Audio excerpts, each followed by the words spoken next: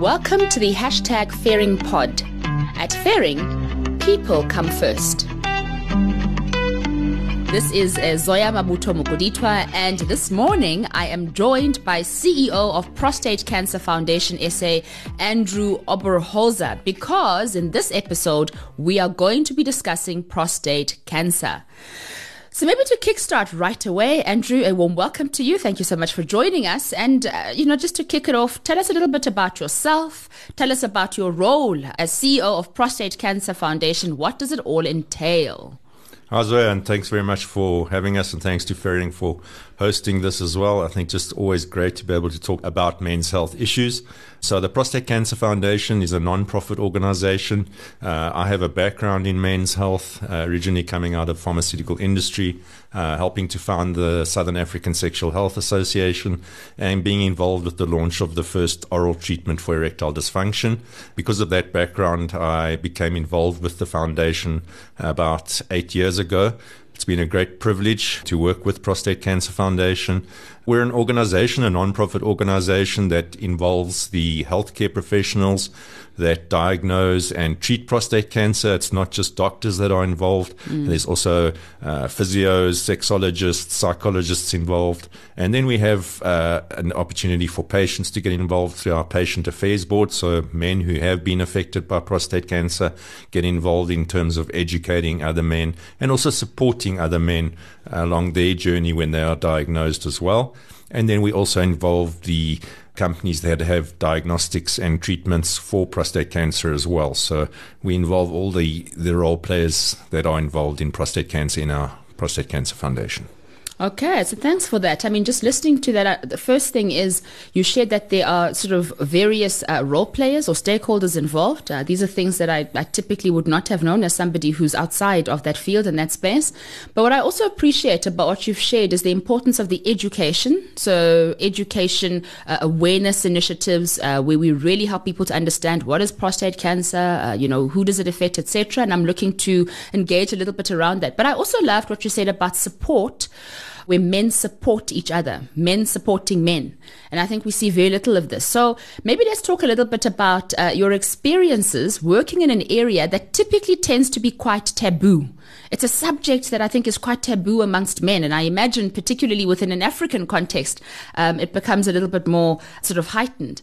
So take me through, what have the experiences been before we get into what is prostate cancer, etc. Take me through kind of what are the experiences working in a field where you're dealing with a topic that tends to be quite taboo. So I think the first challenge that we have is that men just generally are not as good as women in terms of monitoring their health, going for their checkups. They tend to wait until things break. That's a major problem when it comes to many of the silent diseases, whether it's high blood pressure, whether it's prostate cancer, where there's no symptoms in the early stages. So if men aren't going for those checkups, they're not going to be aware that there is a problem there. And there's a kind of philosophy amongst men that cowboys don't cry, we shouldn't have these problems, we must be strong. So I think the problem kind of starts with that mindset, but it's more than that. When you get now to sexual health issues, and essentially, remember the prostate is part of our internal sex organs. It's the same with erectile dysfunction. These are just really taboo subjects that men don't like to talk about, that they feel uncomfortable with. And that's a difficulty for us because we need openness, we need these conditions to be normalized because so many men are affected. So a big part of our job is really to raise awareness. And if we use the analogy of breast cancer, we will know there's so much education and awareness around breast cancer.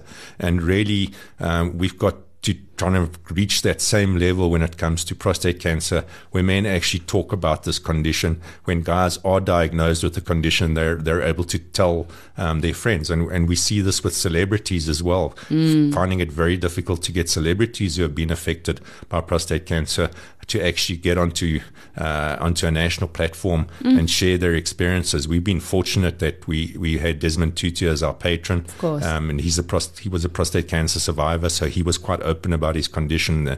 And they can do so much good, these celebrities, because people listen to them sometimes more than they'll listen to our medical specialists. 100%. The influences there are. So I think for me, this is the intent of this podcast. It is that raising of awareness, and perhaps to go straight into what is prostate cancer and what are the causes. So the prostate is part of a man's internal sex organs. The prostate and the seminal vesicles make up most of the seminal fluid or the ejaculate. Sperm only actually makes up about 2% of that. So the job of the fluid that's made by the prostate, which is a gland, and the seminal vesicles, is to generate fluid. And this fluid helps to liquefy the sperm and nourish the sperm so that the sperm can kind of do their jobs. So that's what the prostate gland's function is. It's a little bit inconveniently situated within the body because it's right underneath the bladder, and the tube that carries urine through from the bladder through to the end of the penis goes right through the prostate. So now you can imagine any problems with prostate becoming enlarged or becoming cancerous is going to affect the flow of urine. It's also right in front of the rectum. That's why the doctor is able to do what we call the finger and actually feel the prostate when they put a finger up the rectum. So, as I say, a little bit of a challenge. It's also got nerve bundles surrounding it. These are the same nerves that give men the erections. So often prostate cancer treatments will damage these nerves, or the cancer will spread to these nerves, and erectile dysfunction will be a challenge for men to deal with after treatments because they've had damage to the nerves, or the nerves have had to be removed. So that's the prostate and where it is. It's an really important gland in the body, and obviously can be affected. And of course, the second part of the question is, what are some of the causes of prostate cancer? At this point, we don't really know exactly what the causes are. We know there's certain risk factors, but unlike many other cancers, we don't have specific issues that are a problem. We do know that as men get older, they're more likely to get prostate cancer. Another risk factor is actually race. So black guys will have about a 60% higher risk for prostate cancer than white guys. They're also about 2.5 times more likely to die from prostate cancer than their white counterparts, which is a real challenge because they tend to get this very aggressive prostate cancer and at a younger age. So that's also a big challenge. And then obviously a family history of breast or prostate cancer also makes men more likely to get prostate cancer. So we don't know the exact cause. There's some evidence that there are dietary factors. Having a diet that's very rich in saturated fats, red meat might be linked, but we don't have strong evidence for that. There's some evidence of obesity being a risk factor as well. So all the healthy things that we encourage men to do, maintaining a healthy body weight, being physically active, eating, making good healthy food choices can actually probably help a lot. And definitely if you are diagnosed with prostate cancer, they are going to help. So we still encourage men to do those things, and also of course not smoking as well, because smoking is linked with so many other cancers. It seems to also play a role in causing prostate cancer. I mean, it's interesting. I'm thinking two things, and the first is that, could this lack of substantive or kind of, very concrete knowledge around what the causes are be contributing to the taboo somewhat? I'm wondering that. That's the first thing. The second thing I'm thinking is, could it also be that perhaps prostate cancer has not been prioritized as much as the other cancers, that we're not able to have the substantive research around what the causes are? I think there's a number of different factors at play here. I think people don't realize how common prostate cancer is. Data is actually showing that by 2030 it will be the most common cancer in South Africa. So as men live longer, we're going to see much higher rates of prostate cancer. If we look at how many men are affected by prostate cancer, we don't have good South African data, but based on the data from the UK and the US, we know that it'll be about 1 in 8 white guys that get prostate cancer in their lifetime. But if we look at black guys, it's around 1 in 4 to 1 in 6 black guys. So a lot of men are going to be are affected, and even more are going to be affected by prostate cancer. And it's going to be the leading cause of death from cancers as well. So I think we have to wake up to the reality that prostate cancer is actually a real problem, and it's going to be a bigger problem. I think men's health has generally been neglected, particularly within the state sector. We don't have as many urologists, so urologists are our men's health specialists, if you like. They deal with the men's reproductive system and the urine system, obviously, of both sexes, but they're the doctors who actually initially diagnose prostate cancer. There's not enough of those urologists around the country, so hopefully more will get trained in future. And access for men to screening for prostate cancer is a challenge, and then access to treatments in the state sector is also a challenge. Sure. So I think then the next sort of question that links quite nicely to what we've spoken about, sort of the causes, but most importantly, the fact that this is actually going to be one of the leading causes of death amongst the cancers for men, is what are the common symptoms of prostate cancer? What are we saying, men should look out for, or when should they become concerned? So the biggest challenge we have is that is actually usually no symptoms in the early stages. And the early stage is the only stage that we can actually cure this cancer. If we wait until there's symptoms, it generally means that this cancer is actually spread. Sure. And if it's spread, it may have spread too far. It might not be curable anymore. So really the take-home message there is we need to diagnose this cancer in the early stages. So if there are symptoms, remember I described where the prostate is situated, we'll often have what's called urinary symptoms. That means it's difficult for a man to pee, or he might have a sudden urgent need to go and urinate. We call that urinary urgency. His flow might be affected, so that strong stream when guys could pee right over the fence doesn't happen anymore. They get a dribble kind of effect. They battle to start urinating, and there's a bit of leaking afterwards. So those are common symptoms, but they're also symptoms of an enlarged prostate often. So don't necessarily panic if you have those. And then if that cancer has actually spread further, it can cause pain within the pelvic area. You can get swollen lymph nodes. It tends to spread first to bone. So a lot of guys, if they're not aware and the cancer started to spread, will come in with actual bone pain in the pelvis and the lower spine. And in some cases, we actually see guys coming in with paralysis because you actually get a situation where the spinal cord is compressed because it affects also the spinal bones. That's you get fractures in the spine. So guys will come in and they're actually lost sensation in their lower limbs, and we do actually see this happening. So we really don't want you to come in with advanced prostate cancer that's at that stage. That's why screening is so important.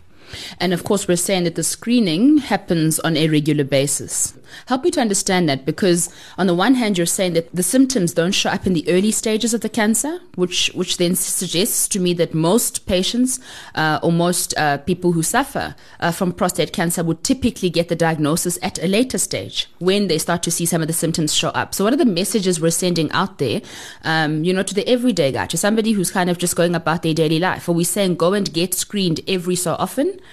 Absolutely. So screening is really essential if we're going to diagnose this prostate cancer in the early stages. So our screening guidelines are for black guys that they should start screening from about the age of 40. Also, anyone with a history of breast or prostate cancer in a first-degree relative.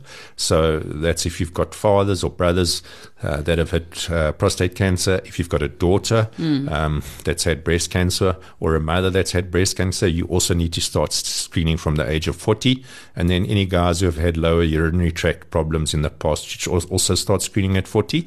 And then for all other ethnic groups, we recommend screening from the age of 45. Okay. So those are the ages that really men ideally should start screening from.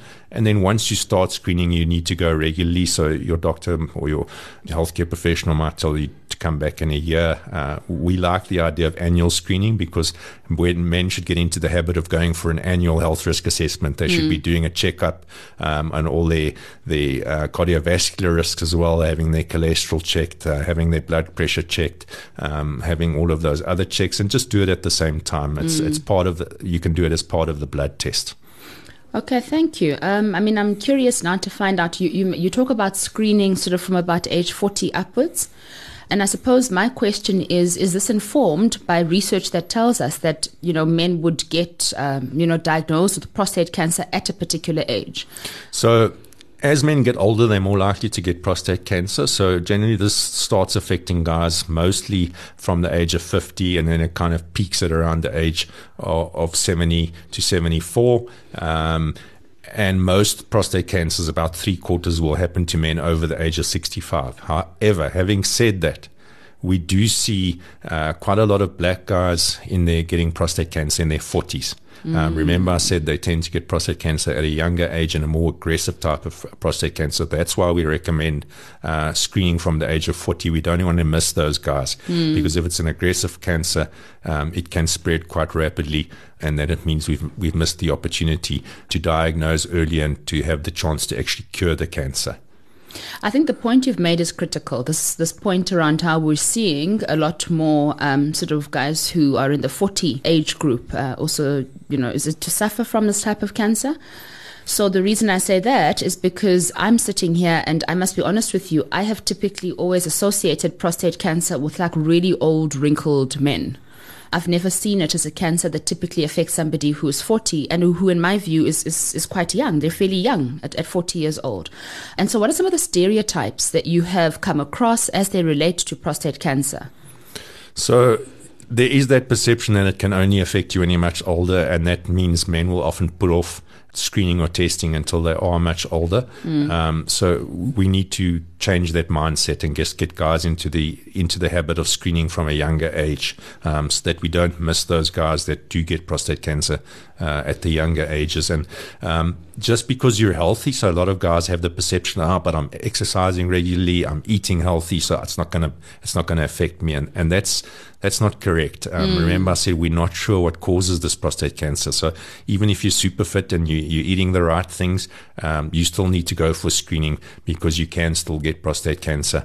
And let's rather start screening at the younger ages to make sure that we can pick it up in the early stages. And Andrew, have we had incidences where we have diagnosed a younger patient with quite an advanced stage of prostate cancer? And if so, I'm curious about, does it show up differently based on how old the person is? In other words, would the prostate cancer differ in younger, middle-aged and older men?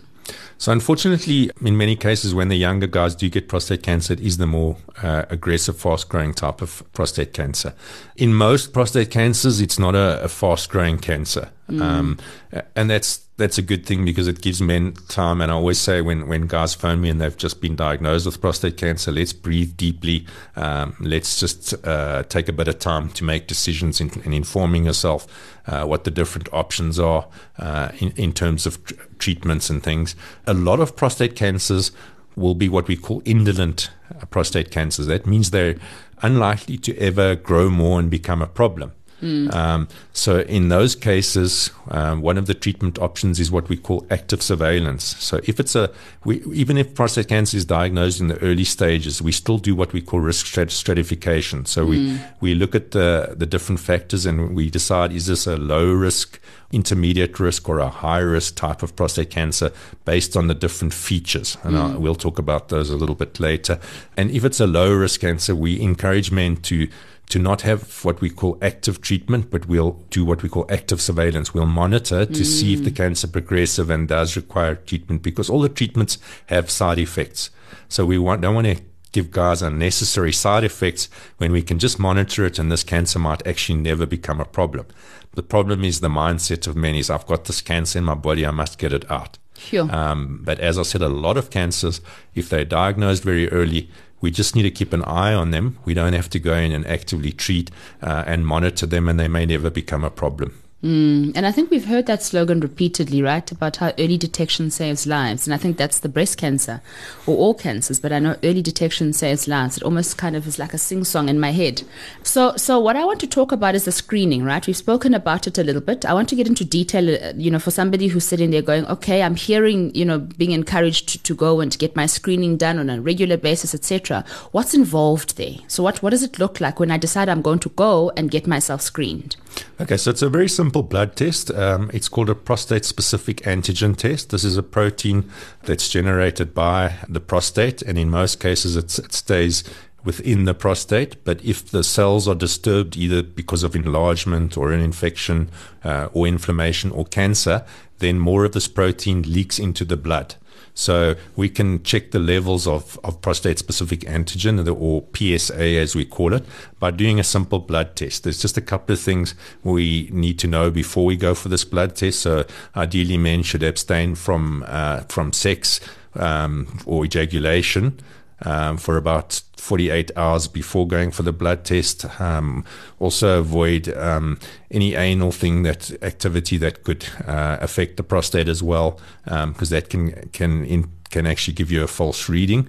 And then it's just, as I say, a matter of going for the blood test. We don't like to use the rapid test. We want a proper full blood test so that we can actually get a reading. And we then look at that PSA. It's not a cancer-specific test. It just tells us that something is wrong in the prostate. Often it could just, as I say, be an infection or enlargement. If it does come back high, often the doctors will do another test like a month later, just to check if it's still high. And then if it is high, you'll be referred on to a urologist to do further investigation. So that's the one test, the PSA blood test. The other test is what we call the digital rectal examination, or the dreaded finger, as men know it. And it's really not that big a deal. We do recommend men at least have it the first time, because there's some very rare types of prostate cancer that don't actually cause an elevation in PSA. And we're going to miss those cancers if we're not doing that finger test. The finger test involves the doctor inserting a gloved and lubricated finger up the rectum, and he's able to feel the actual prostate for any lumps or bumps or hardness, and that gives an indication of whether there may be a problem or not. So if either of those tests come back abnormally high, then you'll be referred on to the urologist, who will investigate further. So very simple. And as I said, when you're doing all your other blood tests, just ask your healthcare professional to include the PSA test. So men from the ages of 40 should be going annually for all their different cardiovascular tests, checking the lipids or the fats in the blood, and also checking your glucose level, because diabetes is a major problem amongst South African men. Ask your doctor, please include the PSA test to just check if there's anything wrong with my prostate. Okay, so what I'm hearing you also say is that this can happen on an annual basis. That's what we would recommend. So every year. Yeah, please don't just go for one screening and then leave it 5 years, because I have those guys phone me and then they've now got advanced prostate cancer because they never went back and had another check. So if you're doing it annually, we're going to pick up a problem very early, and we can intervene and do something about it.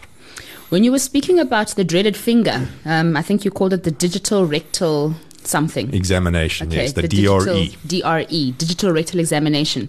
You spoke about how this one can assist to determine the type of prostate cancer, which then had me going, oh, are there different types of prostate cancers? I thought it was just one thing. No, sorry. It doesn't distinguish different types of prostate cancer. Okay. It's just that there are some prostate cancers that don't cause an elevation in PSA. Most of them do, but there's about 3%. Okay. And we miss those if we're not doing the finger, if we're just using the PSA test. The PSA test is not a perfect test. As I said, it's not a cancer-specific test. We're waiting for that day when we have a simpler test that actually tells us whether you have prostate cancer, because that will just make testing and screening much more efficient. 100%.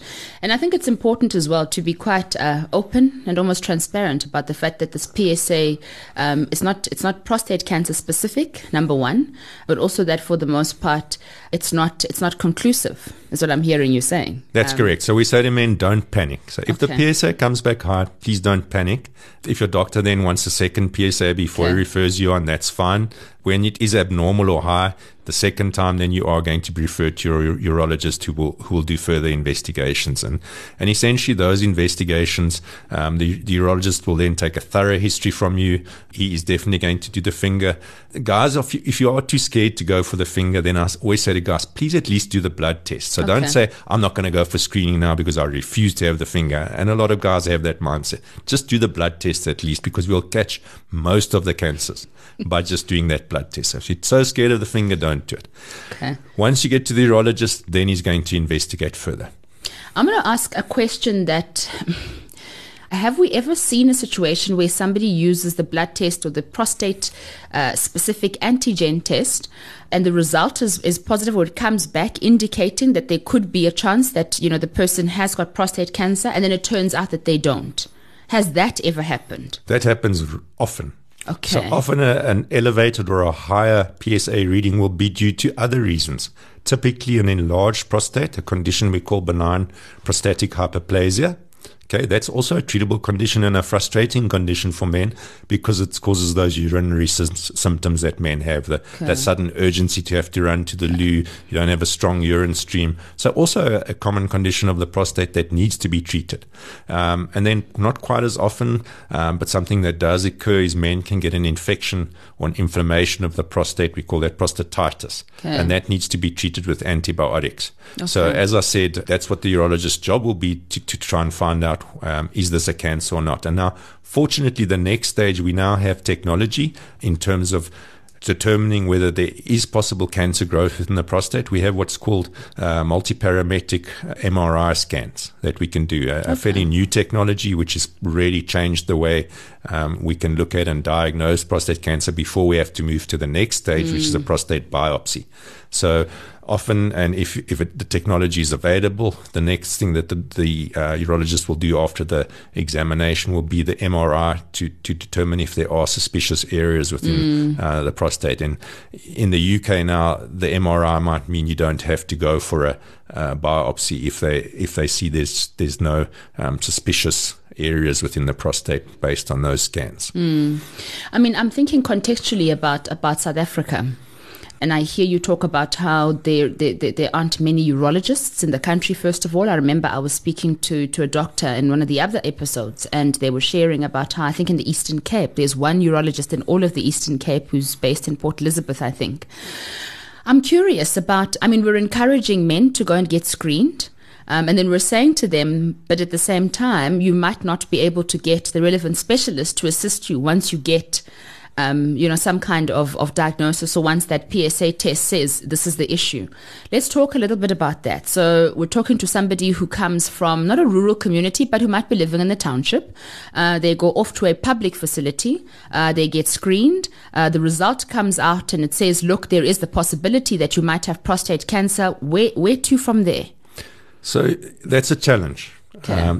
Let's be perfectly honest. Our state healthcare facilities are under-resourced, and we battle with long waiting lists. Yes. But I think eventually, hopefully, you will end up in the urology department. Fortunately, we're dealing with what is normally a slow-growing prostate cancer. Although the majority of men who do present with prostate cancer in the state sector already have metastatic disease, and that at that point, when they're coming in, they're going to often need urgent assistance, but it also means that they will be referred very quickly to the urology department. So one of the things we see with advanced cancer is urinary retention, where the guy actually can't pee anymore, and that's a situation that needs to be dealt with very quickly. But that will they'll be escalated very quickly to your urology department. So you are correct. You're going to probably have a long wait before you eventually get to urology. But we would encourage men to hang in there, because once you get into the urology department, they are able to offer assistance. Again, you might wait quite long before you can have your biopsy and treatment, but you'll get there eventually. The cancer's often slow growing. So hang in there. You just have to persist. We're trying to work with government to get more resources, as I said before, get more urologists, and try and improve the situation. But that's a long-term struggle that we have to deal with. Okay, so I think it's important to be open and transparent around it. But again, I think the overarching message being that we must get the screening done. This shows up typically as a cancer that is, like you say, slow growing, etc. So don't let this deter you from doing the right thing, which is to go and to get screened and to try and get the help that you need. I'm curious about infertility, and I think this is a big one. What is the impact of prostate cancer on male infertility?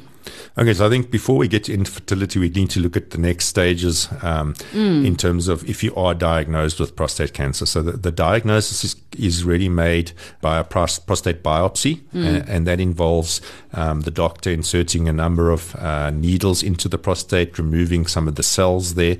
The cells are then sent off to a laboratory to be analyzed by a pathologist. And based on the pattern of the cells, they give what's called a Gleason score, which is an indication of how aggressive that cancer is, how fast growing it's likely to be. In addition, they would have looked at your PSA score. So a very high PSA score is often also an indication of a more aggressive cancer. They will have, as I said, done the digital rectal, and they may have done some other scans. If they think the prostate cancer is spread, they'll often do, depending on the technology that's available, they'll often do a bone scan, a CT scan. In a private sector, you might have an MRI, where they'll look to see if that cancer is spread anywhere else in the body. So we need to look at treatment separately in terms of for localized prostate cancer. That's prostate cancer that hasn't spread all around the body. The treatment options are, first of all, surgery, where we can remove the whole prostate and the seminal vesicles. That's called a prostatectomy. Different ways of doing a prostatectomy. We now have fantastic technology where we can use robots to actually assist the surgeon to remove the prostate. So we have robotic prostatectomies available. So surgery is the one option there.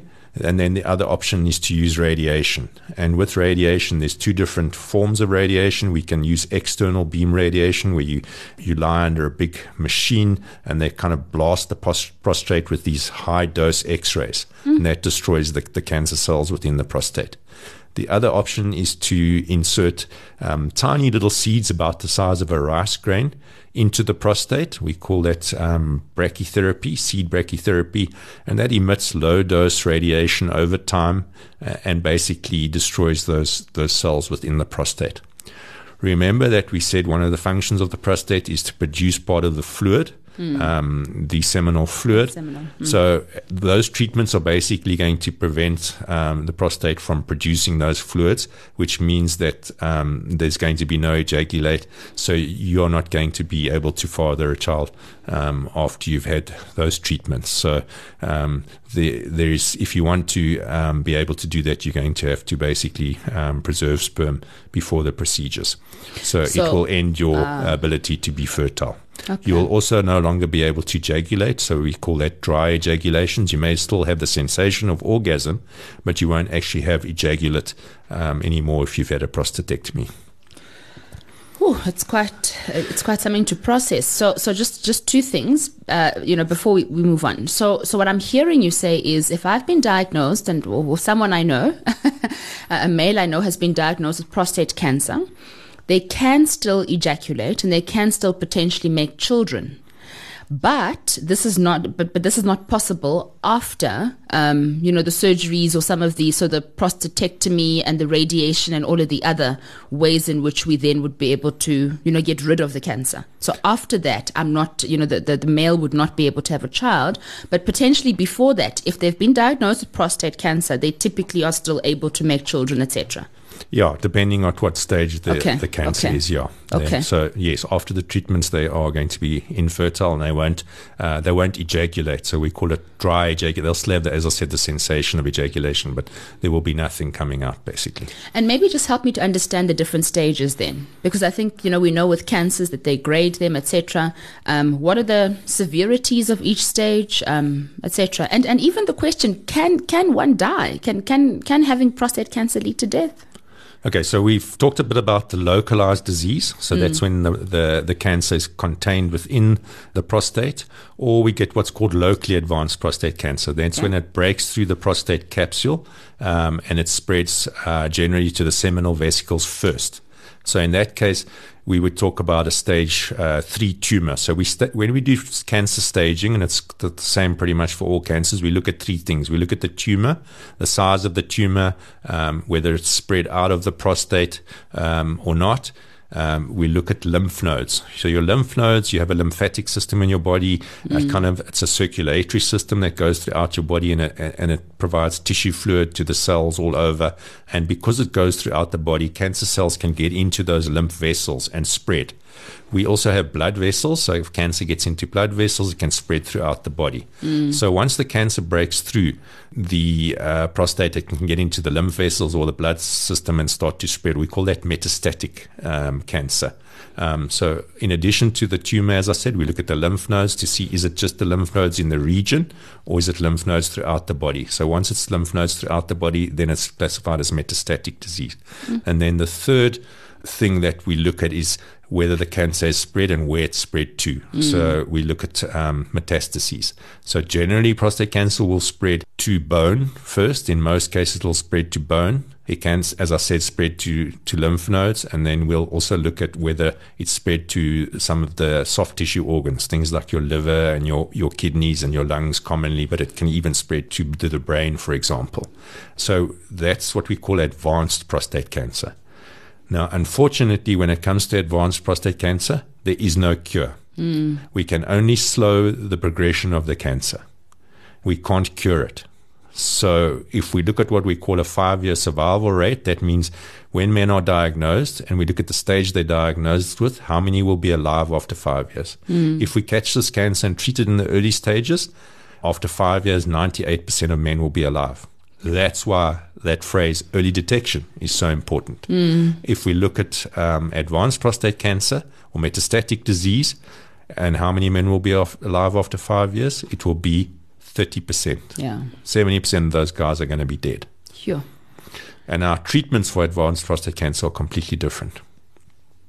So our treatments for advanced prostate cancer means taking testosterone away. That's your male hormone. Sure. And it's the only way to slow the progression of the cancer is to take testosterone away. And we can do that in 2 ways. Testosterone is made mainly in the testicles, so we can remove a man's testicles. We call that surgical castration. And we can use medications to take a man's testosterone away. That's called medical castration. Yeah. But what does testosterone do in the body? All those wonderful things that men enjoy. It gives us our sexual desire. It gives us our erections. It gives us our muscles and our muscle strength and muscle mass, our drive, our energy. It keeps our bones strong. So when we remove testosterone from the body, the side effects can be quite devastating. So men will experience hot flushes. They'll be more likely to put on weight. They'll lose muscle mass. They'll lose their sex drive. They'll lose their erections. So we've got to manage those side effects very, very carefully. But it's the only way that we can actually prevent this cancer from progressing and growing. However, it eventually becomes resistant to those treatments. We call that castrate-resistant prostate cancer. And then we've got a few more options as well that we can use. And maybe just in terms of the data, and to assist me, I mean, I'm sitting here and I'm a little bit nervous, actually, I must be honest. Somebody's listening to this and we've done more to kind of elevate their fear, right? What are the incidences of this occurring, where it gets to the place where, one has to have their testicles and the rest of it removed? Do we see high incidences of this, or is it rare? Unfortunately, in South Africa, because so many men don't have access to screening or they don't know about screening, the majority of prostate cancers in South Africa are already at the advanced stage. So in the state sector, most guys who are coming in have advanced prostate cancer, unfortunately. And that's why it has such a devastating impact on South African men.